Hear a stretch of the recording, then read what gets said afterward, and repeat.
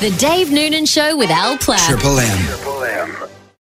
A lot of people love true crime. It's a huge thing. It's on, Netflix, podcasts. We had the Teacher's Pet podcast that was absolutely enormous and ended up with someone being charged. Yes. So it's just a huge area. And we happen to have a gun investigative journalist here in Hobart, Debbie Marshall. Good morning, Debbie. She's rolling her eyes at that. She you is are a gun. Good morning, Well, you've written numerous books which are true crime books, and now I'm thrilled for you because you've got to show up a series on Foxtel.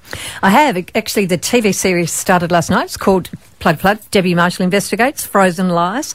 Set in South Australia, filmed a lot in Tassie. Thank you so much, Screen Tas, for backing this project and me. Look, it's a fantastic story, even if I say so confronting, myself. though. I think we've got to be careful of that. If you are sensitive, it's just a horrible. There's a world out there that you just don't want to know exists, but obviously that's your job. You go and investigate this. So very quickly, because we've only got a certain amount of time, what happened? Basically, look, there's two parts to the story and the podcast. So a guy called David Zack was convicted of murdering his gay lover in 1979 by putting a bullet in the back of his head and then dumping his body in the freezer. Problem was, David Zack said he didn't do it. He came to me to reinvestigate his case, and so we went on this journey, which I hate that word, but we went on this journey together for almost 2 years, and I came out the other end making a decision. Did you know at that stage when he first approached you, were going to do a TV series? Yeah, we absolutely did. And then, I investigated it with my team and came out with a decision, and the viewer, of course, will make their own mind up whether David Zack did it or not. Deb, is it a frightening experience going through this investigating? I mean, I can't even imagine what you must be privy to and find out, and the people that you have to deal with. Can be really frightening, particularly, for example, when I got into a prison to interview a guy called Bevan Spencer Van Arnhem, who's the only guy convicted of the family murders, which is this series goes to as well. How many people were killed? Well, he's convicted of 1. He's implicated in 5 that we know of. And abducted. And there are some monsters out there, aren't there? You just couldn't begin to imagine. But look, it's a privilege. It's such a privilege to do my job, to get into people's homes and their hearts and to hear their stories and to be able to retell them and to reinvestigate them. The amount of families who've called me to say thank you. Thank you so much, because it must be a relief for them to feel like they've got someone in their camp. Yeah, it is. Look, for example, the other day in Adelaide, I interviewed a woman who's 45. Her father was one of the family murder victims. That remains unsolved, essentially.